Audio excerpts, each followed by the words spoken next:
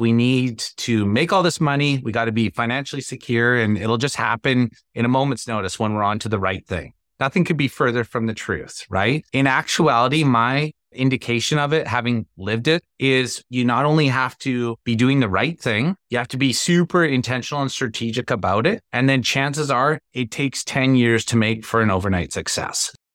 This can't be it. There has to be more.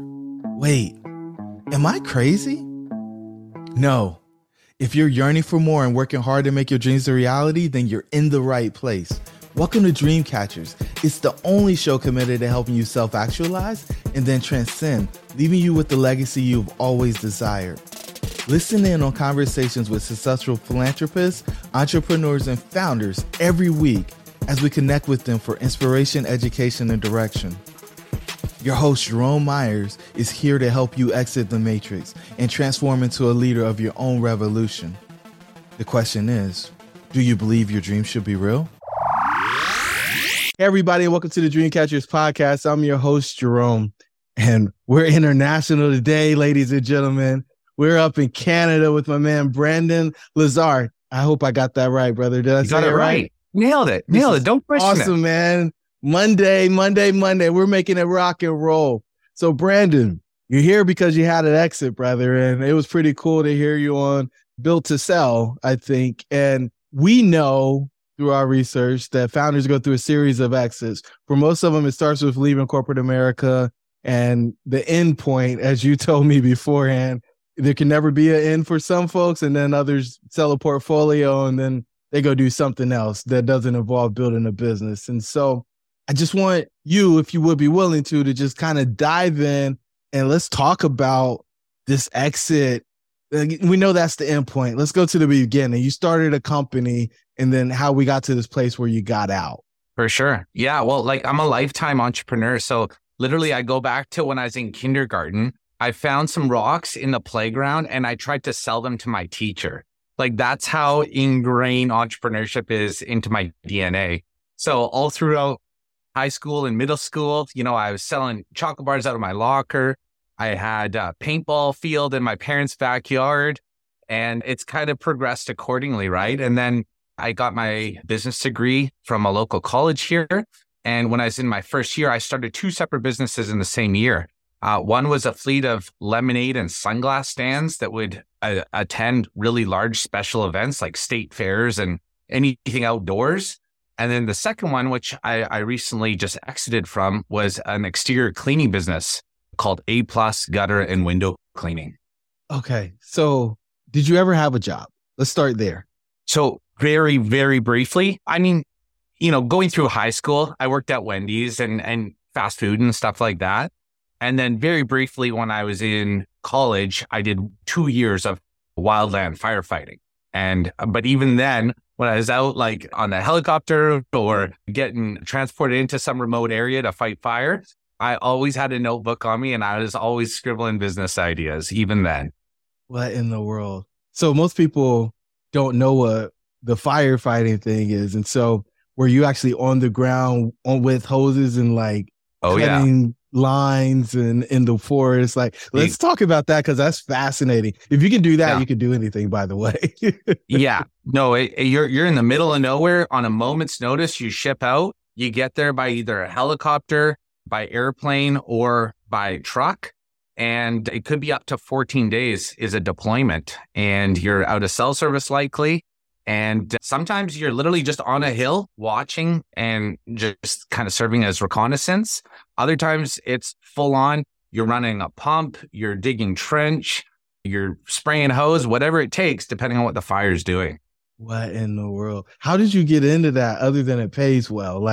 That's some big boy stuff. It is. And basically in high school, they offered a very limited amount of spaces as a high school initiative to try and get people engaged and interested in the idea. And I was able to get one of two spaces, and it was offered to 30 different candidates. It was a couple weekends, basically mock boot camp, and I was successful there. And then basically I did that summer of grade 12. And then the next year, first year of college, I was blessed with the opportunity to continue on. And so in college, were you doing entrepreneurial things, or after you ended the firefighting, you went and got some like Wendy's jobs or something? No, that Wendy's was like grade 8, 9, and 10, kind of in there. So yeah, basically after the firefighting, it was kind of right onto the entrepreneurship journey after that. Wow. Yeah. So you were selling rocks to your teacher in elementary school? Yeah. What were you selling to your professors at university? Anything? Yeah. Well, what was funny in university is I was in an entrepreneurship class because I have a Bachelor of Business degree. And I was in an entrepreneurship class, and the professor at the time, while I had, I think, 2 businesses running in tandem and still attending full-time studies, he gave me a B in his class. And yet he's an employee. And meanwhile, I look back on it, and likely speaking, I was making more as an entrepreneur in his entrepreneurship class while being a part-time student. It kind of highlights the system and how backwards it is at times. But it was just a little bit ironic there. Wow. Okay. So the business that you started is the gutter and cleaning business. You started that in university? Yeah. My first year, summer of first year. What was so cool there is, when you start young, your margin or your level of success that's required is so low, right? Like for me going into my summer off of college, all I had to do was save up enough money to pay for tuition and a little bit of living expense to get me through the next year of college, right? It's not like I had a car payment, a family, a mortgage, or any of that stuff. So it really afforded me just like almost like this halo effect where, you're going to go out and learn a whole bunch of stuff, but you really can't do a lot of harm at that point either, right? No, you're not. I mean, it's just you, right? So you suffer the repercussions of your decision. And so you go in. How'd you know there was a need for this thing? We didn't. Like, we were 18. I was 18 at the time, so it's just like, I don't know, it's a way to pass time. And even at that, like, what's your opportunity cost? It's not being able to go work for someone for $15 an hour, So like everything kind of points you to that direction of like, let's just try it out. Let's see how it goes. And sure enough, like the learning curve was steep and I learned a ton throughout the process. I always like to call it my training wheels business because I just learned so much through the process of building that at such a young age.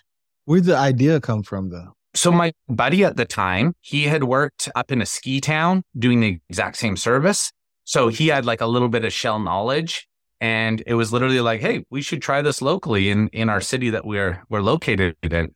And that was enough industry research for us. And we were a green light, all systems go. Wow. Were you able to take any of your money that you made for the firefighting and put it into this, or this was basically bootstrap type thing?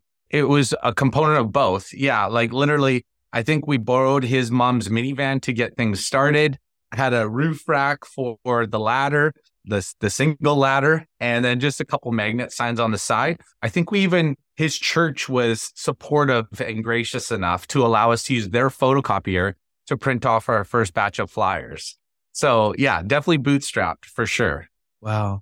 So usually when we start business, and it sounds like it would be accurate for yours, we're chief everything officer. Yes. Right? We're doing everything. We're doing the work. We're selling the work. We're billing the work. We're doing all the stuff.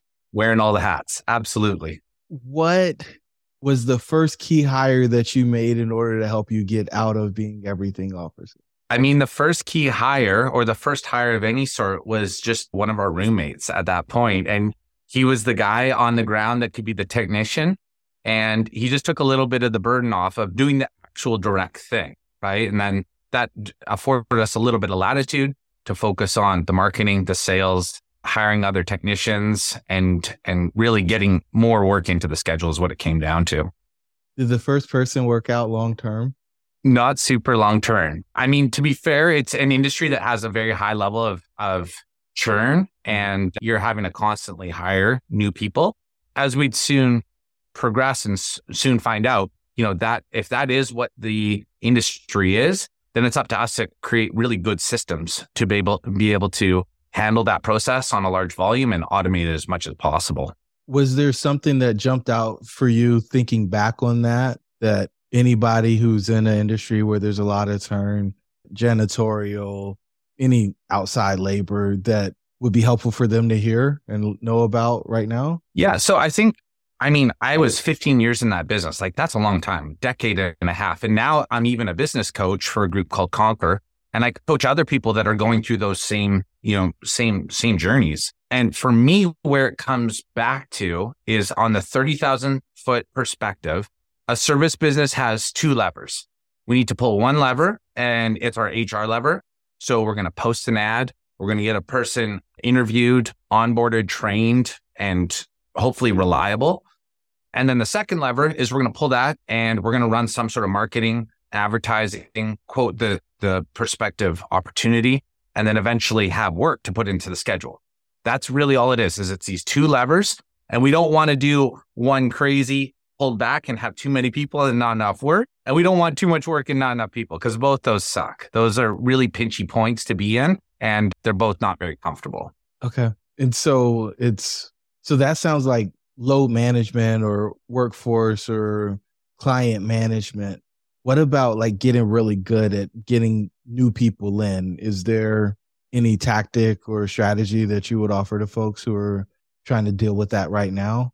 Yeah. So what we call it is basically the hiring funnel, right? So it's tapered the same way as a funnel.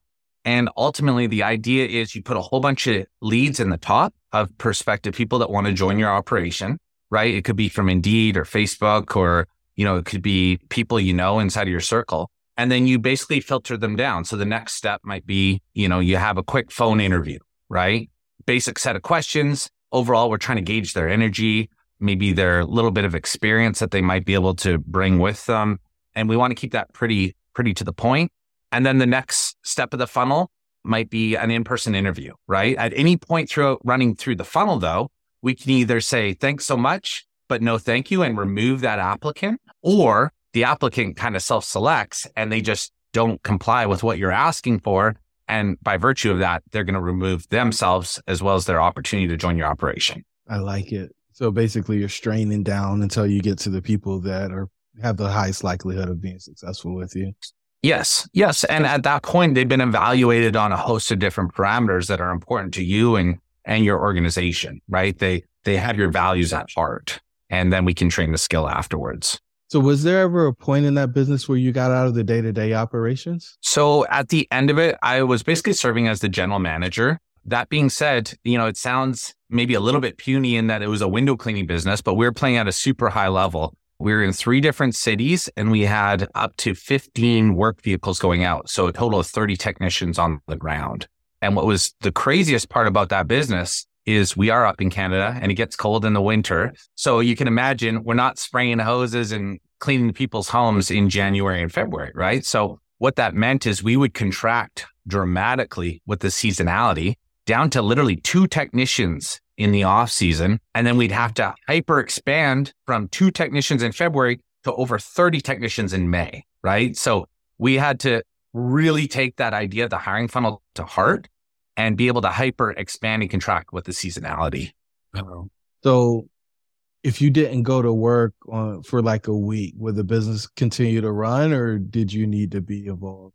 No, it would still run. I think at the end there, it was more so visionary work, strategy, stuff like that. So it was high level GM, but I still had an office manager. And then towards the end, what we actually heavily leveraged was the idea of virtual assistants. So colleagues of ours, but they were located in the Philippines. So they were able to still, through a VoIP phone system, as well as our CRM online, they were still able to be kind of our eyes and ears to deal with all the logistics to make the craziness palatable at that point. Got it. What was the most important step for you in getting out of the day-to-day so you could actually be the visionary? I think so many people work on the business, right? Or work in the business. They don't work on it. And you were able to elevate and work on the business. Was it the VAs? Was it the office manager? What was it? Honestly, I don't think I was a great example of this because it took me 15 years, or call it 12 years, to get to that point where the business was operating. Some people never get there. Some people never get there. Don't be critical of yourself. Yeah, for sure. Right. I think some words of advice now, though, is good goal setting and review goes a long ways. Right. And dovetailing that into, we want to have our calendar be it Google Calendar or a pen and paper agenda or whatever it is, but we got to live and die by our calendar, right? So if something's important to you, it goes in the calendar. And if it means a step towards getting off the truck or doing some work that is not the direct labor, it's the indirect labor or the strategy or the visionary, put it in the calendar, right? And then if you just follow it, it's kind of like, the brain leads and the body will follow. Got it. So it's just being intentional is what it boils down to with the resources. The most important one being time. Yeah, strategic and following up with intentionality goes a long ways for sure. Did your company ever have a board, or you guys just kept it with you two? No, we started bootstrapped, and I owned 100% of the shares in the end even, right? So that was the beauty of it, is we were very nimble. We're able to pivot quickly and go in any direction that I so choose. I assumed that it was a co-founder situation because you're saying your buddy originally had the idea from work he was doing. Did you buy him out? Yeah, I did. After the first year, he actually transferred colleges. So just by virtue of that, it was kind of like, and of course, what we had there, I think we made $19,000 in gross sales our first year. So it was a matter of divvying up the assets at that point, and it was a pretty straightforward transaction to begin with.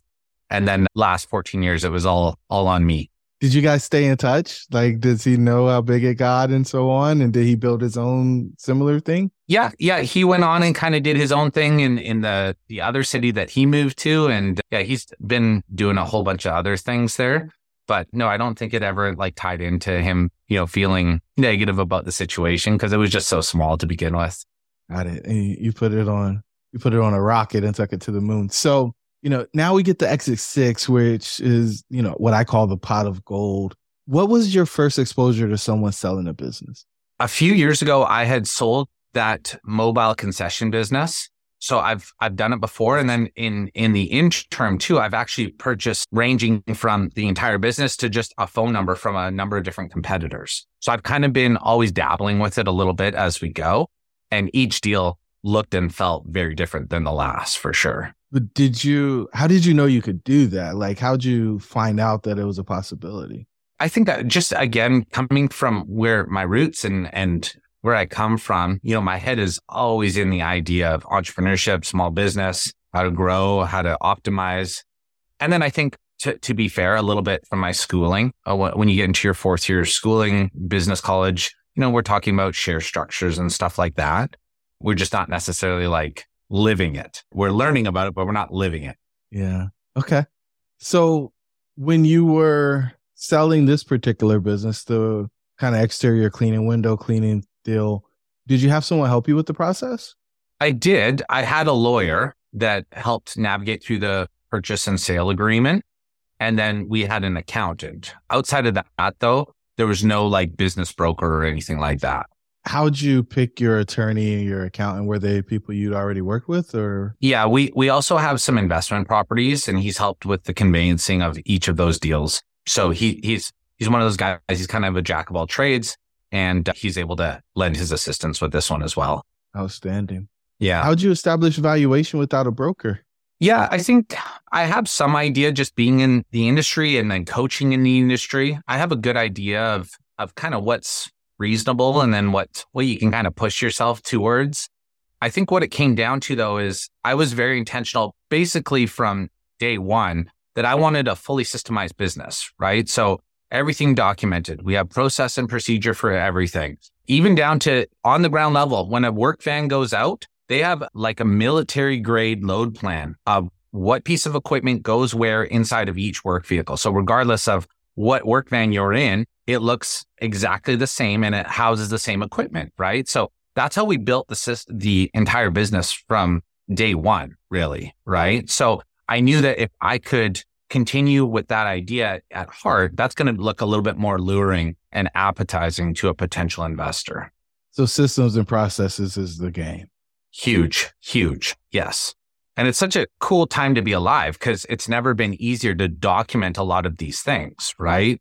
There's certain little plugins like Loom or Scribe where you basically just have to do the thing one more time and narrate as you go. And then you have a file that's available for somebody else to follow your sequence and your process. And that's such a quick way to remove yourself and then provide a little bit of insulation and distance. Got it. So what are 3 things that went really well with your exit? So initially, it actually took 2 separate attempts, and they both combined and spanned over a year long for it to actually, from the first time it was uttered to the time it totally settled and it was done and I was no longer a legal owner anymore. So I think what went really well is we stuck with it even after the first failed attempt. We didn't just throw our hands up and say, you know what, I'm done, or I'm going to recommit to the next phase of going back to the business. I think that was pretty crucial, really, because once you kind of get word that first deal collapsed, that can really weigh on your psyche at that point. Yeah. Deals fall apart all the time. So you're saying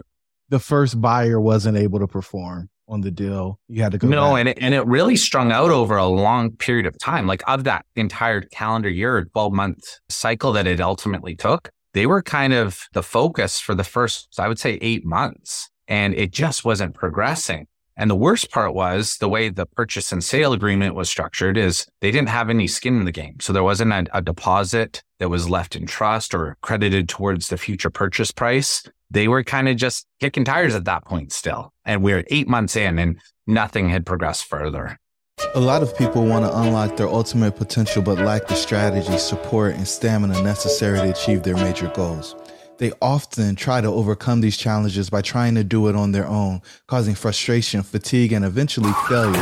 We have developed a model for a center life, aka the red pill, to help them bolster their beliefs, gain clarity on their path to success, and provide accountability as they take action on their goals. When they take the red pill, they rapidly accelerate attainment of their goals and begin to experience a life of significance and impact. Want to find out more? Hop over to jeromemyers.co. Now, let's get back to the episode.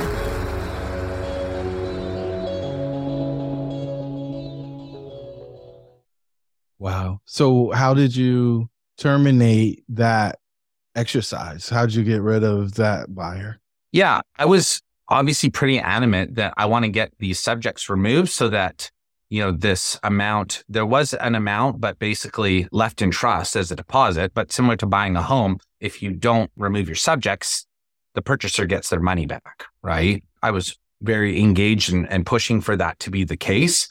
But beyond that, it was actually them who kind of came to that point. They did one legal extension. And then after that, they formally vocalized that they were going to bow out.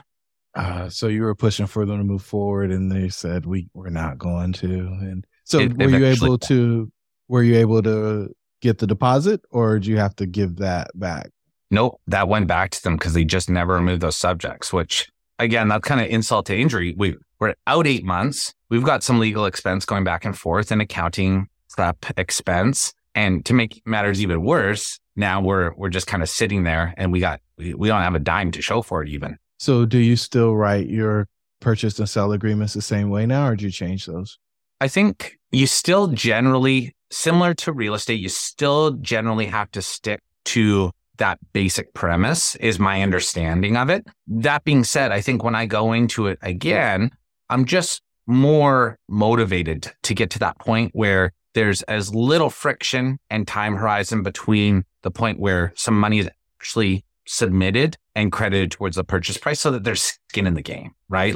Now that's always a voice in the back of my head. It's like, okay, it's all just talk until we get some money flow moving in one direction or the other. Got it. Yeah. Okay. So emotionally, what did that do to you? Because you think you're getting a payday and now nothing. Oh man. And beyond a payday, we're talking like a decade and a half of being in this thing. That's your identity. That's your focus. That's your career. And all of a sudden someone's like, you thought you were moving on and no, you're not doing that. Like, imagine if somebody did that to a high school teacher, right? And you're like, hey, you got the gold watch coming. You're going to be retiring next year. How does that feel? Like, pat on the back. And then they come back in 3 weeks from then, or a month or a couple months, even in my case. And they say, no, that's not happening anymore. And by the way, we don't even have a revised date. You're just not retiring as of now, right? Like, that would decimate a person's soul. And yet here we are as business owners, just like having to truck along and put on the brave face and continue on forward. How'd you work through that? Like, how'd you navigate that? I'm a firm believer that the universe just has a plan for us and we're just here to navigate, right? So Usually too, I've found it to be the case that when I have something that's really challenging or very difficult, in hindsight or with an elevated perspective, it actually turns out to be a good thing, right? At first, the perception is it's a negative thing. It's a setback. It takes the wind out of your sails. But in the end, even as was the case here, we renegotiated with the second purchaser at a much higher valuation because we had gone through an additional fiscal year. And we just kind of had that leeway. And we also kind of had a little bit of that swagger too, right? Where it's like, you know what? We already just had this breakup happen and we got crumbled and we got through it. So we're good to keep doing this thing if we got to, or the new valuation and a bit of a premium, you guys can come and show your interest. So you get the wire. Did you get a check or did you get a wire when it finally consummated the deal? It was a check. Yeah. You got the check. Yeah. Yeah. So you're looking at the check. How do you feel? Feeling really good. Felt surreal for sure. Yeah. And it was all just kind of last minute because even as it turned out, the way they had to basically fund their deals, they got it financed through an institution, through a bank. And the bank was kind of looking for additional documentation and different reports and stuff, even past when the deal was supposed to have already gone through. So it was one of those things where it's like, hurry up and wait. And it's like, is this going to be the day? And sure enough, by the time we're on the Pacific side of the country, so everything happens on the East Coast. So by the time it gets to like noon or 1 o'clock, you're thinking, okay, well, we're in it for another day. And it was 3 or 4 days of that kind of hurry up and wait. So finally it was like green light and it actually appeared to be the case. And then I got to run into the attorney's office and pick it up there. Was it the largest amount of money that you had in your possession at one point? It was, yes. How did you celebrate? I have 2 very young children, a 1-year-old and a 3-year-old. And my wife and I, we don't drink a lot of alcohol. So we had a bottle of champagne from one of their births that was still chilling in the fridge for like the last year or whatever. And it was a really nice bottle. And I took it into the office. I just celebrated with the team. Really? Yeah. No trophies for you, no Rolex, or watch, no car, no trip, no, you didn't even go to Disney World? Come on. No, we did a renovation on our garage and put in like a commercial grade gym, which is pretty cool. And then we put a theater in our basement, a theater room. And it's pretty cool, pretty fun, especially with the kids. How long did the feeling of like celebration or achievement or accomplishment last? It's still lasting. It was one of those things where I was ready to move on, and my heart wasn't engaged in the business and the day-to-day operations anymore. So that created like just a very kind of abrupt existence, right? I always attribute it to like a paratrooper that's just jumped out of the plane too many times, and by the time he hits the ground, that 1,000th time, it's bone on rock, right? There's not a lot of heart involved. There's nothing to absorb things that go wrong, right? So as a result of that, 15 years in and just having my sights on other things that were more exciting and did, have that heart component and that excitement level, I was just so ready to go. Okay. So you're out, you're celebrating, you're glad it's over. Did you find that the check actually scratched the itch for you? Like, I got the money, it's life-changing money, I can do what I want? Or you feel like there was something else? Because you mentioned like the identity's gone because you spent so much time. I mean, you built it from nothing, right? A borrowed minivan and making copies in the church basement. Like, it's built it to this thing where like, exactly where things are going in advance and you got all these employees and stuff. I imagine there had to be some downside for you, like a dip, no? It's like they say it was bittersweet, kind of, but it was only sweet. There was really not a lot of downside. And I think part of that, the reason behind that is because I am an entrepreneur at heart and I always have the next thing happening, right? I don't know that you'd want to just be an entrepreneur and then just sell your entity, your focus, your venture, and then just do nothing, right? Like I think the golf course would get real old really quick, right? So fortunately, that kind of having that thing to look forward to with additional amounts of capacity to allocate to it and more clarity, that was the excitement for me. That's interesting. We found that most people are chasing the wrong F and we don't really feel like it's their fault. Like the American dream, or I guess the Canadian dream, is all about creating financial freedom. We're programmed for decades to chase it, right? And then you get the check and we're like, oh, we're good. but we then realized, well, maybe that's not what we should have been chasing. So like many of my private clients, come to me asking questions like, what was it all for? Is this really it? And then what now? You said you had your what now figured out. You're already working on the other thing. Yes. But for me, when I'm working with folks, what I find is like they're looking for fulfillment, and they are struggling when they get to that new place with these 6 centers of doubt. One of the things that we have found is people experience the founder's exit paradox after selling. And it produces similar feelings to existential crisis, where you begin questioning the meaning and purpose of your life, but it's different because it's triggered by a major accomplishment, exiting a business that you built. No kidding. And so your experience is different, but it seems like you were frustrated, you wanted it to go, and you're ready for the next thing. And now you had real capital to invest in the new thing. You're able to make your home nicer and celebrate with the folks that were on the team. And that I think is amazing. And so what was the next thing? Like, what'd you pivot into on the next adventure? Yeah. And to your point there, Jerome, like I fully agree. Like if it were the case that I was just waiting on that check and that was it, and then nothingness follows, like that's like dying, like a part of your entrepreneurial spirit is just gone then. And for what? For a piece of paper? Like that's not very fulfilling in itself, right? So I could totally see how that would be the case if that was kind of like your final play, so I totally agree with you on that. The new things that I'm focused on is I have 2 businesses. So one is called Hourly IQ. So it does performance pay bonus systems for home service companies, which is really cool. It gamifies the job. So if you're a painter, an electrician, a window cleaner, basically it creates a sense of alignment so that your technicians care about the same things you do, right? At the end of the day, as a home service business, we sold the proceeds of our employees' time. So if they went out there and they were more productive and they hustled and they got a lot of work done, then we benefited as the business. And what Hourly IQ does is it creates a bonus system that will basically recognize and reward that technician for their hard work. The second one that we're focused on right now is called Ninja VA. It's ninjava.co. And basically it's a virtual assistant recruiting service. So that was basically like my stroke of genius in the last couple of years, especially as this labor market in North America gets tighter and tighter and more awkward to maneuver. What I've found is you can find an incredible caliber over in the Philippines of person that's ready to go, very capable, speaks great English, and they're at a fraction of the price of what you pay locally.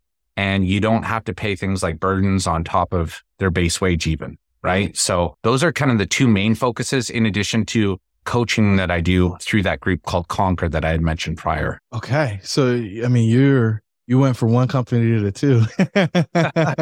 I'm going in the wrong direction. Yeah. Well, or not. I mean, if you're getting fulfillment and joy from them and it's making a difference in the lives of other people, I think you're on the right path for sure. Yeah. And I've heard something in the past that was quite profound. You can be one of 3 types of managers, or maybe a blending, but for the most part, you kind of fill into one camp. It can be a builder, a fixer, or a maintainer, right? And I think that's really quite interesting when I reflect back on my entrepreneurial journey. When things were running perfectly and at a large scale, that was the time that I was actually least interested in what was going on, right? Yeah, it was the building that was exciting, starting from zero and creating something that the universe had never seen before, right? So at heart, I'm a builder entrepreneur, I like to think. That's really interesting. Yeah, they talk about the visionary and the implementer and the EOS system. And so, yeah, I can see that. The maintainer, I see them as managers. I don't really see them as entrepreneurs. Yeah, I would agree. Yeah. Or maintain at more of like a linear, predictable level, right? You're looking for a 10% growth over last year, something like that, right? So I'm always curious, who's helping you on the next phase of life? Like, I think a lot of entrepreneurs feel like they can just figure it out on their own and they don't do coaching or masterminds or any of that stuff. Have you found that to be helpful to get to this point? And are you using it as part of your go forward plan? Yeah, for sure. And that group that I'm a part of as a coach, it's just, I think any group that you're a part of that offers that kind of next level perspective and strategy is just so valuable, right? That one is specific to the home service industry and it's called Conquer. And then there's also like 20 other coaches involved, right? So just being a part of that and just even through osmosis is so enriching, right? These people are at such a high level. They're graduated and they usually have knowledge and skills and abilities that like are really quite astounding. So I'm very honored to be a coach in that area. And I definitely see the value in coaching and mentorship. In addition to that, it's podcasts like yours that honestly, throughout my entire entrepreneurship journey, if my vehicle turns on, there's an audiobook or a podcast playing, like by default. And my kids hate it, but that's what it is. And again, we live in such an awesome time right now where this stuff's out there, it's available. And it's just a matter of getting yourself to that position of being able to garner it. Wow. So did you actually use coaching before you became a coach, or you just went straight into coaching? So a couple of the coaches there had podcasts, and then they would publish content and different programs that you could subscribe to online. So kind of, I like to consider myself indirectly I was coached, but not directly through like one of them necessarily. That's pretty cool. So earlier you were being a little tough on yourself and saying, hey, it took me a really long time in order to get out of the day-to-day business and systematize it. Is that because you've seen other people do it in a shorter time period? That and just that company was all about going out to a customer's home, getting this work done for them at a high level, making them happy. And a large portion of that was physicality, right? Like it's heavy, holding ladders up, getting up on roofs, scooping out debris out of gutters. And I actually did really well in that, right? I used to be a firefighter, so it translated really well. As I look back, though, is actually a little bit of a curse, right? Because just because you're good at something in the world of business doesn't mean you should actually be doing a whole bunch of it, right? There's a good chance you shouldn't be doing any of it, right? If you actually want a big business. So that was kind of my little flag or trip up in the early days, is like I kept doing it because I was good at it and it was hard to replace at that same level, right? Fast forward, my perspective now is you don't need everyone to be as good as you are. And if you're wearing all those hats in the beginning days, chances are anyone could be better at one thing. If you just put them in one lane and you're wearing 8 hats and in 8 different lanes, they're going to be better than you because they're able to have more clarity and more focus, right? I love that.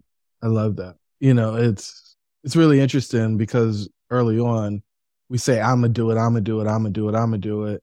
And I can do it better than all these other people. It would take me longer to explain it to them than for me to do it myself. And then as we become more seasoned, we realize the system, the process, those things make our lives so much better if we're willing to like submit to them and actually put them in place and let people work in and through.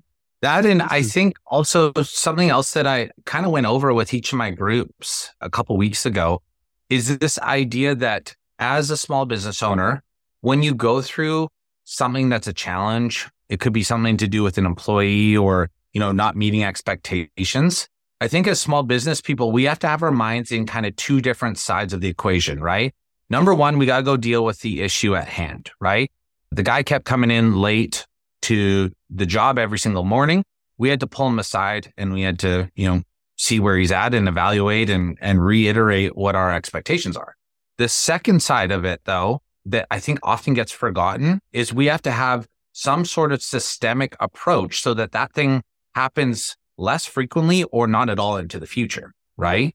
So in that example, do we have like a really well-published handbook that we review every other week in terms of what our company's expectations are, right? So that we're providing them with the best possibility of success, right? So often we become firefighters of our own inside of our company. We go deal with the problem and then we move on to the next thing, right? Lo and behold, in another 3 weeks from now, that same thing keeps happening, right? Because we did nothing systemically to adjust what the future trajectory looks like. Love it. So the question I love to ask as we wrap up is, who else should we have on this show? I know there's some other folks in your world that have had some exits. Usually we run in packs. And sure. Who else is out there that we should bring on? Is there 1 or 2 people you could think of? Yeah, I would suggest 2 people who I have a huge amount of respect for, who were kind of played those roles of being my indirect mentors. And they might not even known it at the time. They're kind of industry leaders in our space. So Josh Latimer and Brandon Vaughn. would be the two that I recommend highly. And they're going to definitely bring the fire and the value. Well, my hope is that they hear this episode and hear your shout out so that we can get them on and get them to tell the story of their big exit. So, all right, now that we got that out the way, we got the shout outs for, what was it, Josh, and what was the other name? Josh and Brandon, same name as mine. Josh and Brandon, outstanding. So, final question. What's the one thing you want the listeners to take away from this episode? I think the idea of success, like you mentioned there in the North American Standard, is often oversimplified, right? So we need to make all this money. We got to be financially secure, and it'll just happen in a moment's notice when we're on to the right thing, right? Nothing could be further from the truth, right? In actuality, my indication of it, having lived it, is you not only have to be doing the right thing, you have to be super intentional and strategic about it.